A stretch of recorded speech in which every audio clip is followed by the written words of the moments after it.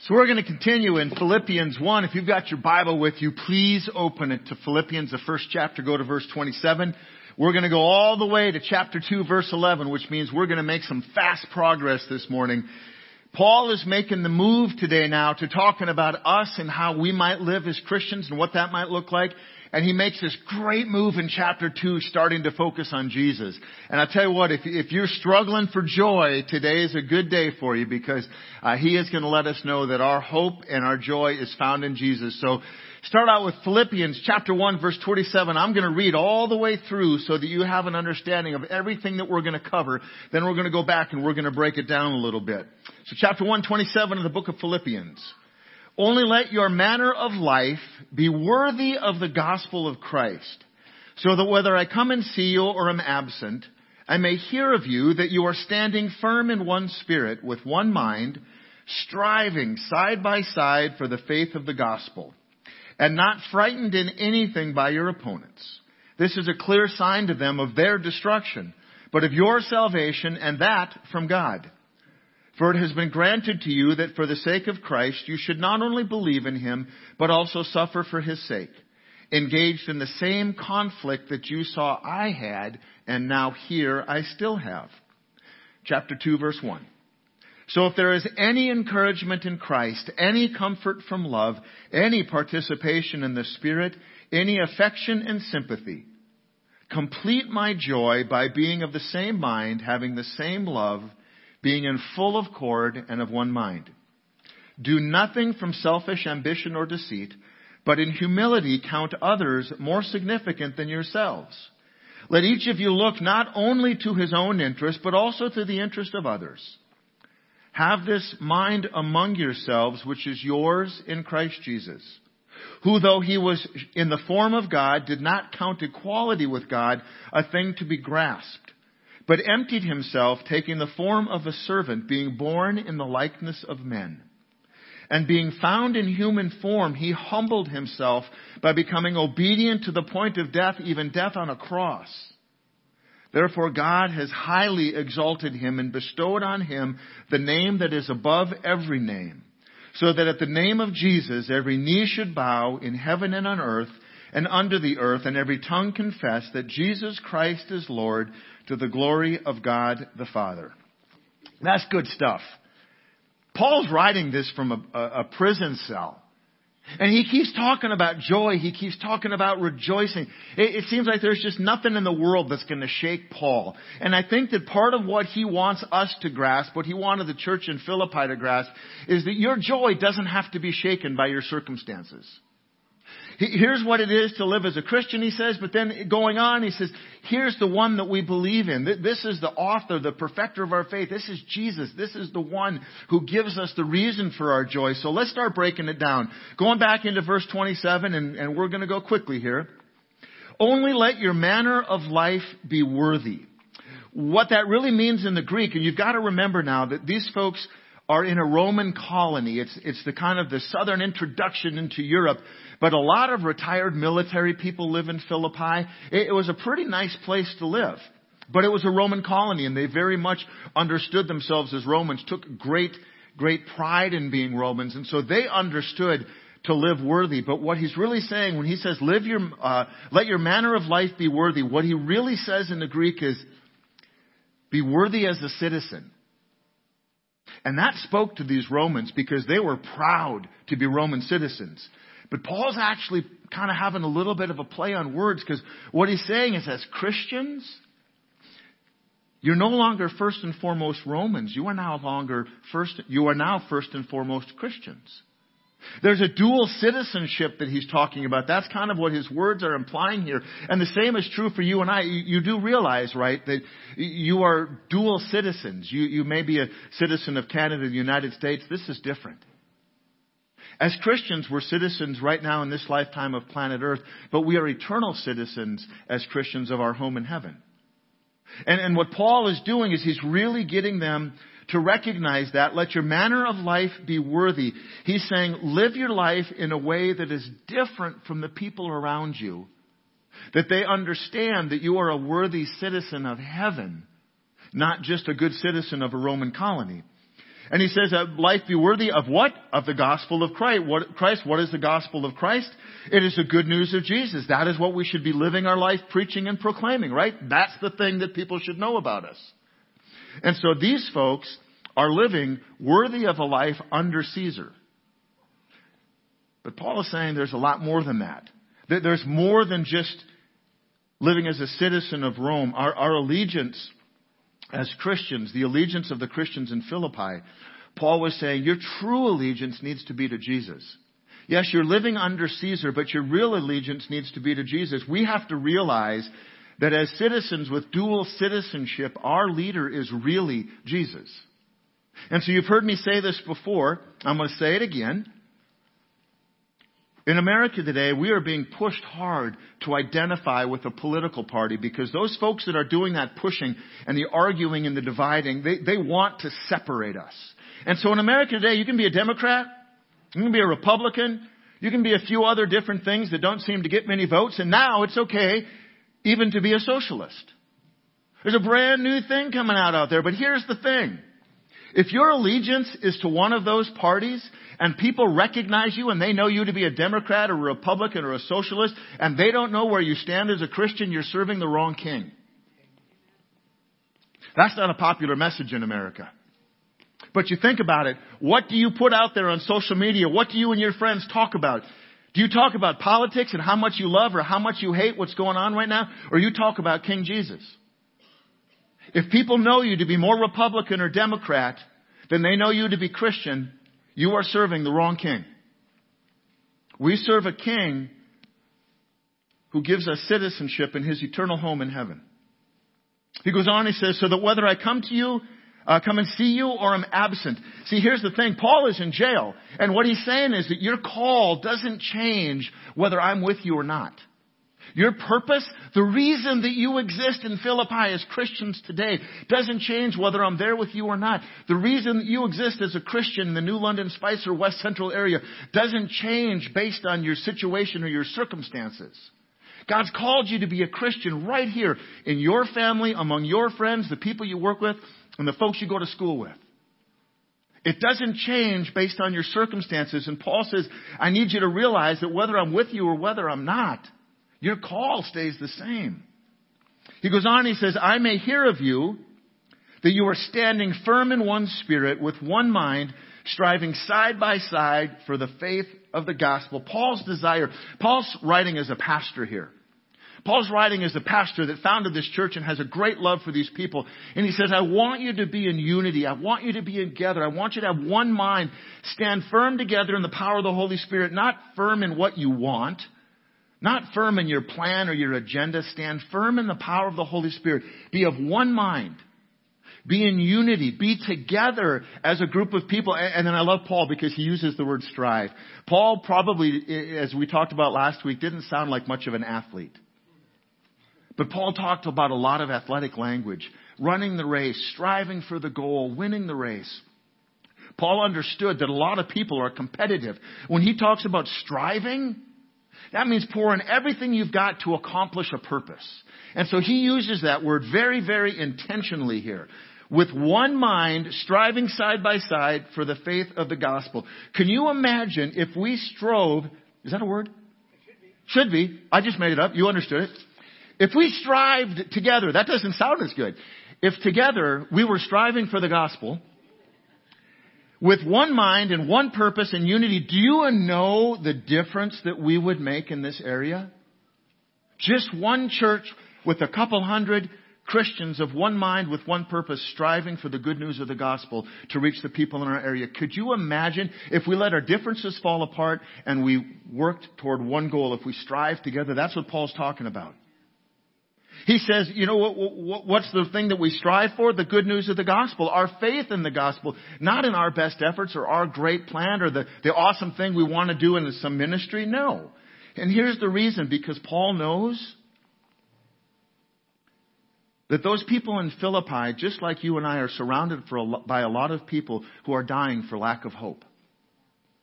They're dying because they don't know Jesus and there's no one willing to get out of the comfort zone and tell them.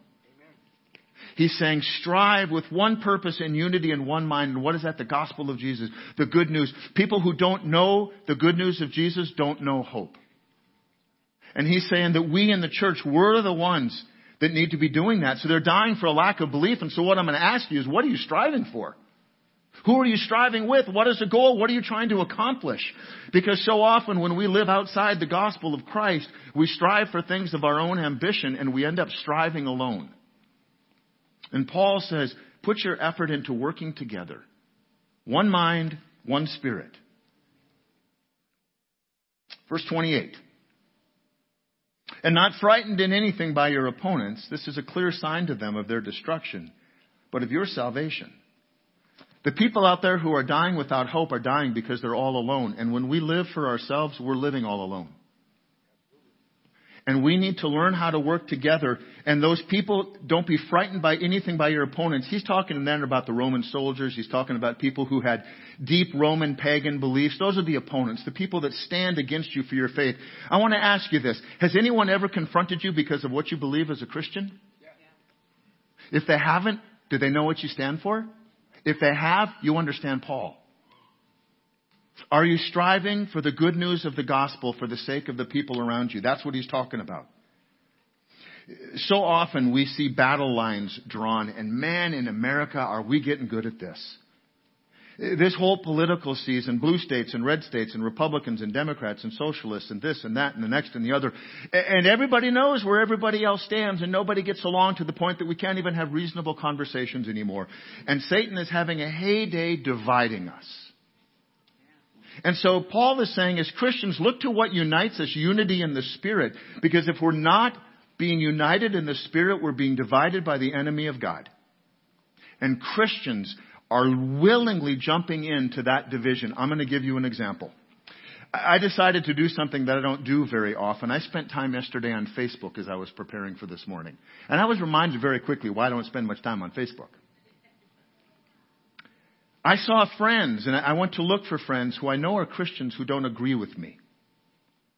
And it didn't take me more than a couple of clicks to get into long 50, 70, 120 comment arguments, tearing each other apart because they didn't believe the same thing on some political issue. And I thought, my goodness, what a pit. You want to talk division, that's it. So I want to ask you a question. How many of you yesterday, be brave, raise your hand. How many of you did yesterday what I did and jumped onto Facebook for a while? Come on, raise your hands. Yeah, do you see any division? Yeah, let me ask you a question. For all those of you that raised your hand that you were on Facebook yesterday, how many of those experiences led to joy?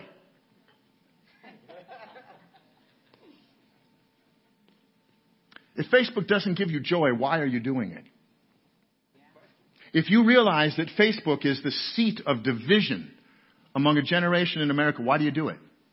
See, here's the deal. You got two alternatives. I would be willing to bet, do not raise your hand, I would be willing to bet that however much time you spent on Facebook yesterday was more than the time you spent here in God's Word. Why in the world do Christians willingly dive headlong into we know is going to be the place that is being dividing us by the enemy? Why do we do that? And yet we avoid God's Word because, well, that's not interesting, that's not exciting, that's not whatever. Do you realize what Satan is doing to us? Paul says, one spirit, one mind. Verse 29, for it has been granted to you. You know what's been granted to you? What's been granted to you is eternal life in Jesus, salvation in what He did for you that you cannot do for yourself. What has been granted to you is joy. I want to remind you that maybe one of you halfway raised your hand and said you found joy, which was one more person than first service. Maybe you found joy in Facebook yesterday. If you don't find joy there, why do you do it? You are choosing to swim in division otherwise. And Paul says, be of one mind, be of one spirit, be of one purpose. He says that for the sake of Christ, you should not only believe in Him, but also suffer for His sake. Here's the crazy thing about Paul. Paul thought suffering was kind of cool.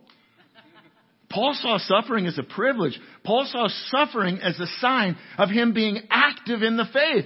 He was suffering because people didn't like his message. Have you honestly ever suffered because of what you believe? Has anyone ever spoken ill or treated you poorly because you talked about Jesus in a way they didn't agree? If your answer is yes, congratulations, you identify with Paul. If your answer is no, Paul would say you're missing out. Because in that suffering, the only thing that carries us through is our faith. Our faith brings us in, our faith carries us through, and our faith is greater on the other side. Paul says suffering is a privilege. And yet as Christians, we would rather dive into the pit that is Facebook than to talk to someone who is dying because they don't know Jesus. Verse 30, engaged in the same conflict that you saw I had and now hear that I still have. Paul's talking about this group, and what he's trying to do is identify with them. And he says, if you're suffering even a little bit, you can understand what I'm going through. Now, Paul has been stoned and left for dead outside of the town. He's been through all kinds of mayhem and storms, and he's gone without food. He's been beaten. He's been jailed. And he's doing this really kind thing going, you can understand where I'm at if you've suffered. Now, none of us understand where Paul was. But I also think none of us enjoy the faith that Paul had. And if Paul had his way, we would all suffer. Because what he does is when you suffer as a group for one cause, you grow in faith as a group. Verse 2, chapter 2 rather, he's making this great turn now. He's going to start talking about Jesus. So if there's any encouragement in Christ, any comfort from love, any participation in the Spirit, any affection and sympathy. These are the minimums of life as a believer. These are the bare minimums. And Paul says it in a voice that assumes that people have it. This is what, as a Christian who is living for Jesus, this is what we experience. Encouragement in Christ, comfort from love, participation in the Spirit, affection and sympathy. I'll add sympathy for others. That should describe our lives as Christians. How many of you felt that on Facebook yesterday? You know the one time when you maybe do? Is when people send you all those birthday greetings. That's maybe the one time. And Paul is saying that those feelings in the life of a believer is what we should experience all the time. Verse 2, complete my joy by being of the same mind, having the same love, being in full accord and of one mind. See, Paul says that my joy would be complete when you live in love in the way that Jesus died that we can live in love. When you live in love in His joy. When our joy is in Jesus. And that's where we look to for the source of our happiness, our fulfillment, our contentment, and our peace. Not social media or whatever else we fill ourselves with. We begin to align ourselves with the mind of Christ. And Paul says, there's the beginning of joy, the mind of Jesus. Verse 3, do nothing from selfish ambition or conceit, but in humility count others more significant than yourselves. We struggle with this one. Humility is something we don't understand very well in West Central Minnesota. We've got a very Scandinavian idea of it, and it's completely wrong. The understanding that we have of humility couldn't be further from what godly humility really is. And the fact is, we're kind of hardwired for conceit and for self-interest. We kind of receive every situation that's in front of us, every bit of news, everything that happens to us, and we wonder, how does this affect me? And yet Paul is saying is if you're of one mind and you're living for the gospel, you're more concerned about those people who do not yet know salvation in Jesus. And so this whole idea of humility, of counting others more significant than ourselves, that's a rarity among us. And yet Paul says those are the things that mark a follower of Jesus. Verse 4, let each of you look not only to your own interests, but also to the interests of others. Part of our job as a Christian is to care for other people, and that means to providing for them and to helping to take care of very practical needs. But more importantly, as eternal creatures, we need to be concerned about them on an eternal scale. I've used this example before, but I think it works.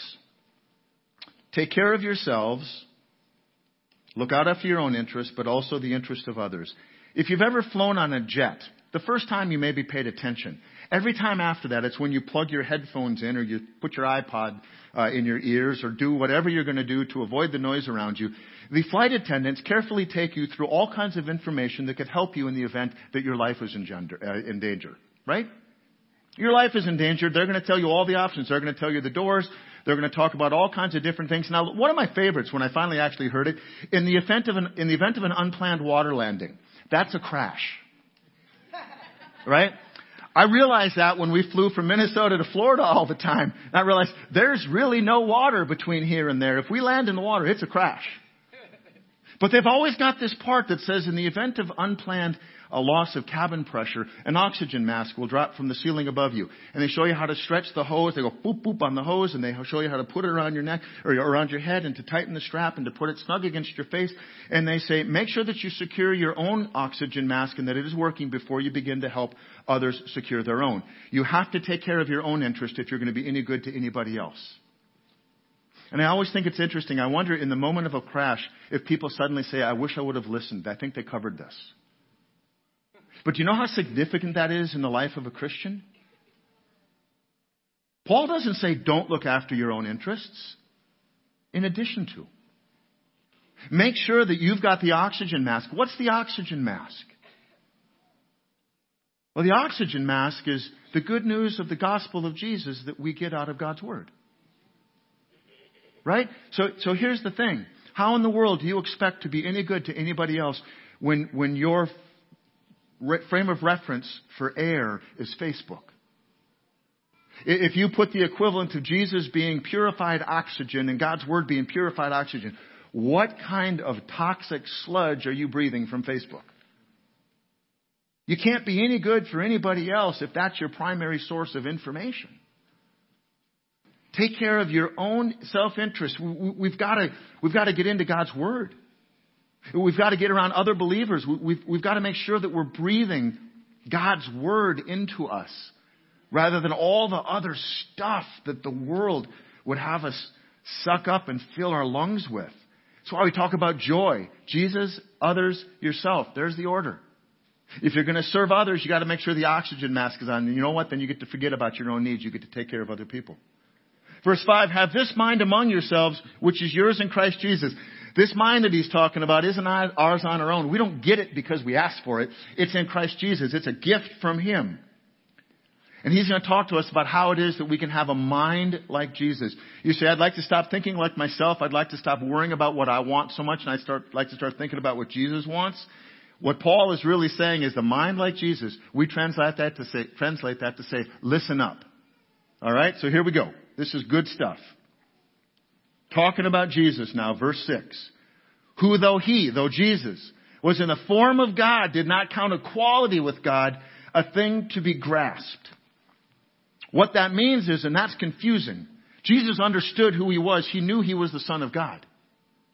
But he never used that to his advantage. And when it says something to be grasped, that's what it means. He never used the fact that he was God to his advantage. Jesus came to earth, could have been anything that he wanted to be, could have done anything that he wanted to do, could have created any situation or outcome that he desired to create. How do we know that? Because he is God. Show me the one time that he did not live like a servant. Show me the one example in the Bible when Jesus looked to his own interests rather than the interests of others. If Jesus was hungry, he fed other people. If Jesus was hurting, he healed other people. If Jesus was tired, he ministered to other people. When Jesus wanted to get away because he needed space and the people followed him, he talked to them. Show me the one time when Jesus didn't live as a servant. There isn't. Always. He's in the form of God, but he doesn't count equality with God something to be grasped. It was never anything that he took advantage of. Jesus came and lived his entire life as a servant, all the way to the point that he allowed himself to be turned over and betrayed by one of his closest friends, to be taken into custody, to go through a group of ridiculous trials, to be jailed, to be awakened early and to be flogged and beaten to within an inch of his life, to have the top piece of a cross strapped across his shoulders and paraded through town to the outside of town, away from where good people lived, to the outskirts of town where he'd be visible as a warning sign to anybody who would walk by, and nailed to that cross and left until he was dead.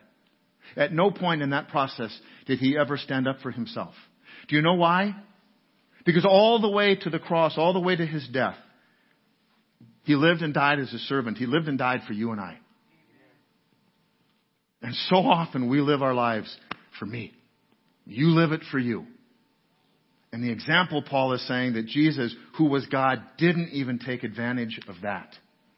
What's the mind of Jesus? It's to live and to die for others. Hebrews 12:2 says, because of the joy that was before him. It's talking before he died on the cross. Jesus knew what was coming. He'd seen Roman crucifixions. He knew how painful they were. That wasn't the joy. What the joy was, that he was able to serve you and I. The joy was that he was able to do for us what we cannot do for ourselves.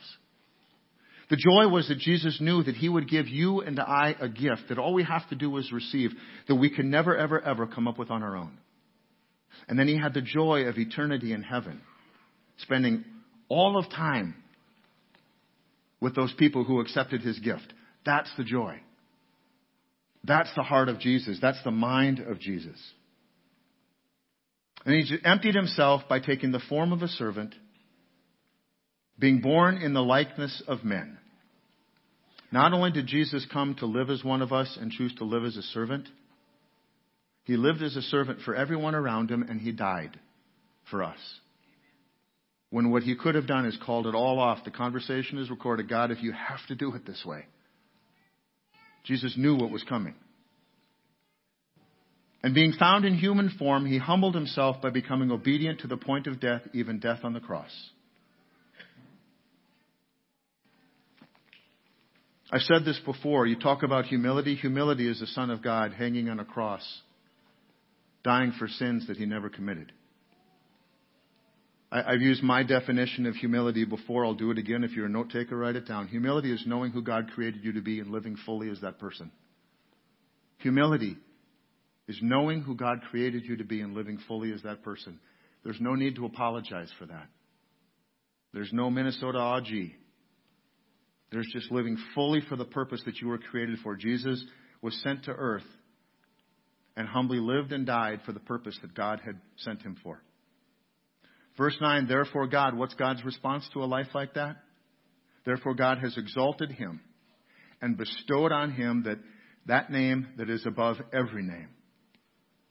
See, there's one difference between God and us. And there's a lot of difference between God and us, believe me. God's ways are not our ways.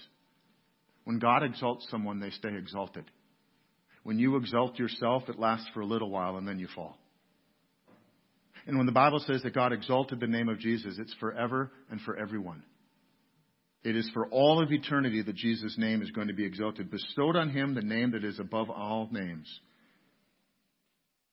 Above every name of every other good person, every other great Christian, every other religious leader, politician, president, or king. Why? This is where it gets to the good part. So that at the name of Jesus, at the mere mention of the name of Jesus, every knee should bow in heaven and earth and under the earth. Every knee of every person, without regard to what you believe in this life. And every tongue confess that Jesus Christ is Lord to the glory of God the Father. Here's the deal. One day in heaven, it doesn't matter how faithful you pursued another religion. It doesn't matter how much you believe there's a million roads that lead to God. It doesn't matter what you believe or how good you were or how much money you gave.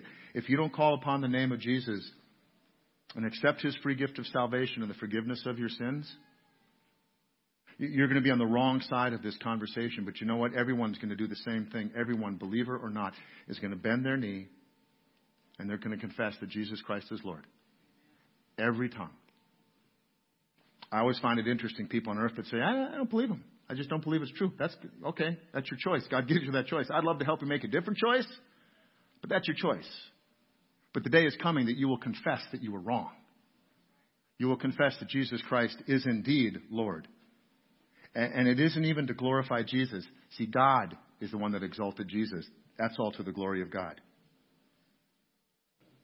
Every one of our lives here on earth gets to be about beginning that, confessing the name of Jesus. There are people around you right now who do not believe in him, who do not know who he is, do not have a relationship with him, and they are dying in that disbelief. And all that we have to do, and it may mean that you get made fun of. It may mean that you have to suffer a little bit. It may mean that someone laughs at you. Your job isn't to get them to believe. Your job is to tell them the good news of Jesus. Because either now, in this life, and you have the privilege of being a part of it maybe, or in eternity when we stand in judgment, every knee will bow and every tongue confess that Jesus Christ is Lord. See, Paul's encouraging us to be one in the Spirit. Paul's encouraging us to work together as a church. not in our preferences, but in God's plan of salvation for people. That's what Paul is talking about. This small group of faithful believers in the midst of this Roman colony who he's saying, make sure you remember that you're citizens of heaven as much as you're citizens of earth. And that all of your life should be about the good news of Jesus. Presidents change. Political tides change. Beliefs and values and morals change. You know, the one thing that doesn't change is King Jesus. That's one thing that's never, ever going to change. And so the question is, who do you serve? Because at the end of the day, I really believe, I spent a lot of time praying about this week. At the end of the day, you really serve one of two people. You serve King Jesus or you serve yourself. And in serving yourself, what you do is you align yourself with the beliefs and the party and the power of whoever it is that accomplishes what you want to accomplish in the world. And that's about serving you. At the end of the day, every single one of us either serves King Jesus or we serve ourselves. Who do you serve? And my question is, if you're serving yourself, if you're not serving King Jesus, how much joy is that giving you? How good do you feel about it? How much peace and contentment do you have in chasing down your own dreams and agenda and realizing your own problems and living in your own sin? How much joy does that bring you? My guess is about as much as Facebook brings us when we jump on there. Because you know what? Here's what I realized yesterday. I did feel a little better about myself because at least I wasn't as angry as those people. That is a really, really low bar. And maybe because I have the privilege of talking to you today, I went to my Bible again. Maybe if I didn't, I would have gone and done something else. But I had a responsibility to preach today. And so I went to my Bible. And you know what I found? Joy and peace and contentment. I found Jesus. And I knew he'd be there. And there's some of you who try to put Jesus on Facebook. I understand that. I'm not taking it away from you. But are you going to serve Jesus or are you going to serve yourself? Because at the end of the day, that's really what it amounts to. Either we live to serve ourselves and we live that way. Or we live to serve Jesus and we serve others. The Son of God. The one who came to earth to serve you and to die for you. And to be raised from the grave that we could be raised to new life with him. That's a whole lot more than I can do for myself. So the question really is, who are you going to serve? And are you going to live like you're serving the one who you call king? Because too many Christians are giving the message to the world that we believe in Jesus, but we serve ourselves. And the fact is, as a disciple, we just can't do that. If we've been saved by the death and the resurrection of Jesus and we're a new creation, we don't get to serve ourselves anymore. Now we get to spend all of our life and focus all of our energy on chasing that joy that comes from serving King Jesus. Who are you going to serve? Let's pray. Gracious God, thank you for Paul. Thank you for a man who it's just amazing reading him because he finds joy in everything. Suffering, imprisonment, beating, having rocks thrown at him. God, I can't imagine having that depth of faith. And yet there it is as an example for all of us.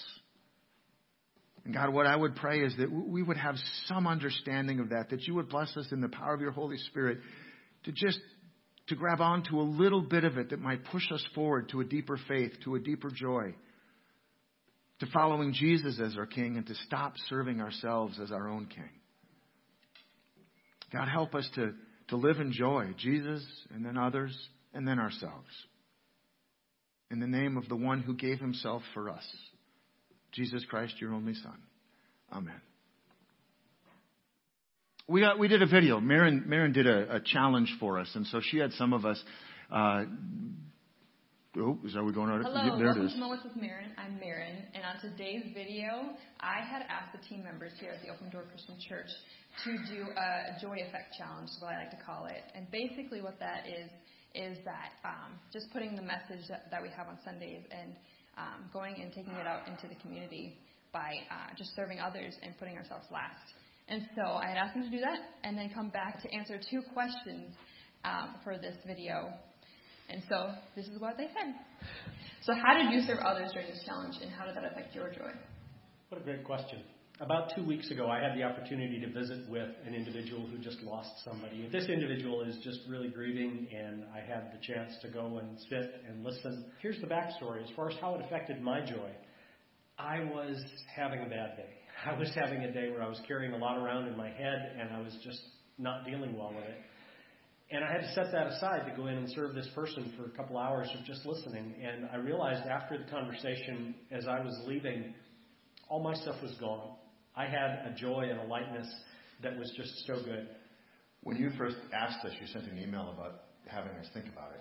And so I decided, because restaurants were going to be opening up, I thought it would really be cool to just like extra tip, because everybody's looking forward to going back to restaurants. And that was kind of my idea. And then I ended up getting a phone call from someone whose family member had hit rock bottom in a whole lot of different ways. And we started talking, and it just ended up being a great conversation. At the end, they said, well, would you just pray for us? And I said, yeah, let's pray right now. And we had this great prayer over the phone, and it completely changed the conversation. And I realized their voice and their demeanor was different, and mine had changed. And so the joy, where's the joy? Bringing Jesus into a conversation. About 3 weeks ago, when it was like really, really windy, I was heading to the office.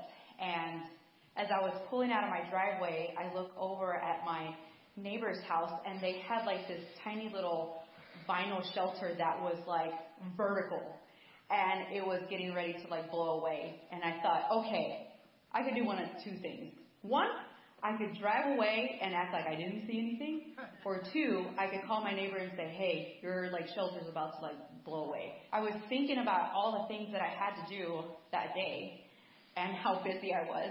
And being able to stop and actually take time and help someone else when they had no clue what was happening at home. I was thankful that God kind of stopped me and said, what are you going to do here, Cindy? Are you going to just go about your business and do what you need to do? Or are you going to stop and actually take time for someone else and not think about yourself? So that's what I did, and that's where I got the joy. So something that's always been on my heart is foster care. And so I thought, what is a way that I can serve and help those kids? I reached out to a friend who does a lot of foster care work, and she said, actually, we have this whole room full of clothes that are ready to give to foster families who need them.